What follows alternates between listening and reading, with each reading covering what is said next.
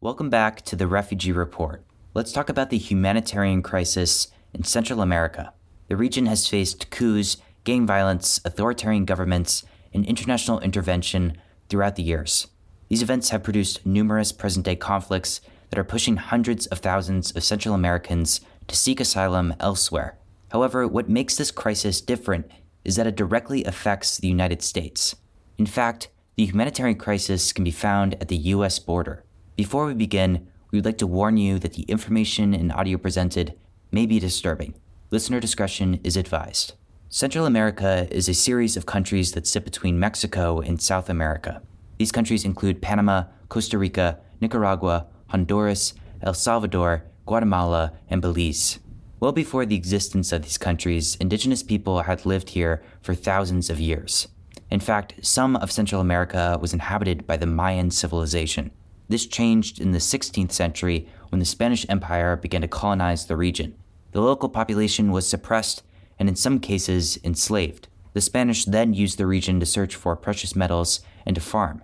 This situation did not change until the 19th century, when the Central American colonies began to split away and form independent republics. Despite their independence, these countries continued to face foreign interference.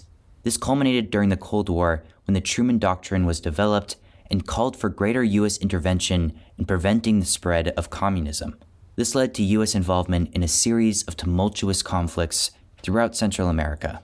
Now, typically for each episode, we do an in-depth analysis into a specific country's history in order to better understand a conflict. This episode is a little different because we are looking at how a humanitarian crisis has been produced in a collective of countries.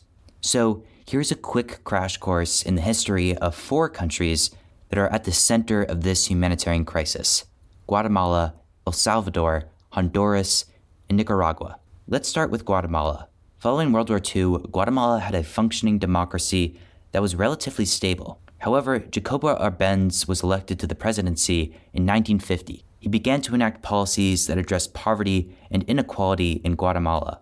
One such policy called for land redistribution. This policy posed a serious threat to U.S. fruit companies, many of whom owned vast swaths of farmland in Guatemala. Therefore, the U.S. government declared Arbenz a threat to democracy, and the CIA assisted in staging a coup. A U.S.-backed military regime was then set up, and a civil war broke out in this country that lasted from 1960 to 1996. During this war, the government deployed death squads and tortured its citizens, all while being supported by the CIA. This conflict resulted in 200,000 people being killed and 500,000 people being displaced. Although the war ended in 1996, Guatemala remained unstable. It faced crippling poverty and continued government corruption, making it a breeding ground for violence. Neighboring El Salvador saw a brutal civil war between the right-wing government and Marxist guerrilla troops throughout the 80s. Just as in Guatemala, the U.S. backed the government and provided military training and billions of dollars in aid. However, the Salvadoran military went on to slaughter, torture, and kill much of the population. As a result, 75,000 people died, and over a quarter of the population was displaced. The war did end in 1992, but conflict persisted in El Salvador. In the 90s, the U.S. enforced a new policy that deported Salvadoran immigrants who had a criminal record. The Salvadoran government was ill-equipped to face the arrival of these criminals, and the gangs quickly gained power within El Salvador. As a result, the country was plagued with extreme violence and government corruption. Now, El Salvador has the highest murder rate in the world. El Salvador's eastern neighbor, Honduras, faces similar problems. The deportation of MS-13 and 18th Street gang members from the U.S. to Honduras overwhelmed the country. The gangs quickly took hold of power, leaving much of the country incredibly dangerous. In addition, there has been great political turmoil in the country. Throughout the 20th century, there were numerous coups that overthrew the government. As recently as 2009, a coup overthrew the democratically elected president of Honduras. Along with this, there is still government corruption and violence towards peaceful protesters in the country. The U.S. has played an active role in Honduras, including advocating for the deregulation of coffee production in the country. Along with this, U.S. troops were sent to Honduras during the 80s. Their mission was to train and assist troops to fight the Sandinistas in Nicaragua.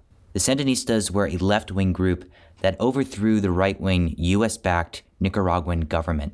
The United States, fearing the spread of communism, supported the Contras, an opposition militant group that fought in rural Nicaragua and on the Honduran border. The Contras committed numerous human rights crimes, including kidnapping, raping, and killing the local population.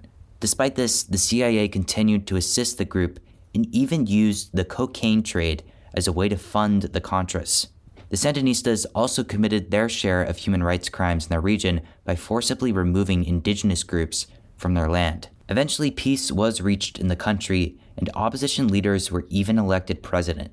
However, in 2006, President Ortega was re-elected to office. He is part of the Sandinista Party and was formerly the president of Nicaragua during the war in the 80s. Since being elected, he has consolidated power and removed many opposition politicians from government. Due to his seizure of power, protests have broken out in Nicaragua against the government. In response, the national police have kidnapped, tortured, and killed hundreds of protesters. Although each of these countries have faced numerous conflicts, there is one unifying, pervasive problem: drug trafficking. Throughout the 90s, Colombian drug cartels needed a route to deliver cocaine to the world's largest consumer of cocaine, the United States. Central America soon became the ideal route for this. This inflow of drugs into the region further destabilized these countries and led to even greater violence. This is increasingly the case in the Northern Triangle countries, which are Guatemala, El Salvador, and Honduras. Today, criminal activity and violence persists through much of Central America. This is especially a problem for young men who are being forced into local gangs. Listen to the story of Juan Alonso, a young man from Honduras. I had problems with the Maras gangs in Honduras. They wanted me to join them, and I don't like those things, so they came looking for me to kill me. Juan's story is not a unique one. In fact, thousands of young men from Central America are facing constant intimidation and forced recruitment from gangs. However, the reign of terror caused by these criminal organizations is not just limited to young men. Listen to the story of Angelica Alvarado, a Honduran mother who owned a tortilla shop. Angelica says gang members raped her twice and extorted her small tortilla business until she couldn't pay. Then they said they'd take her 5-year-old daughter Ashley instead.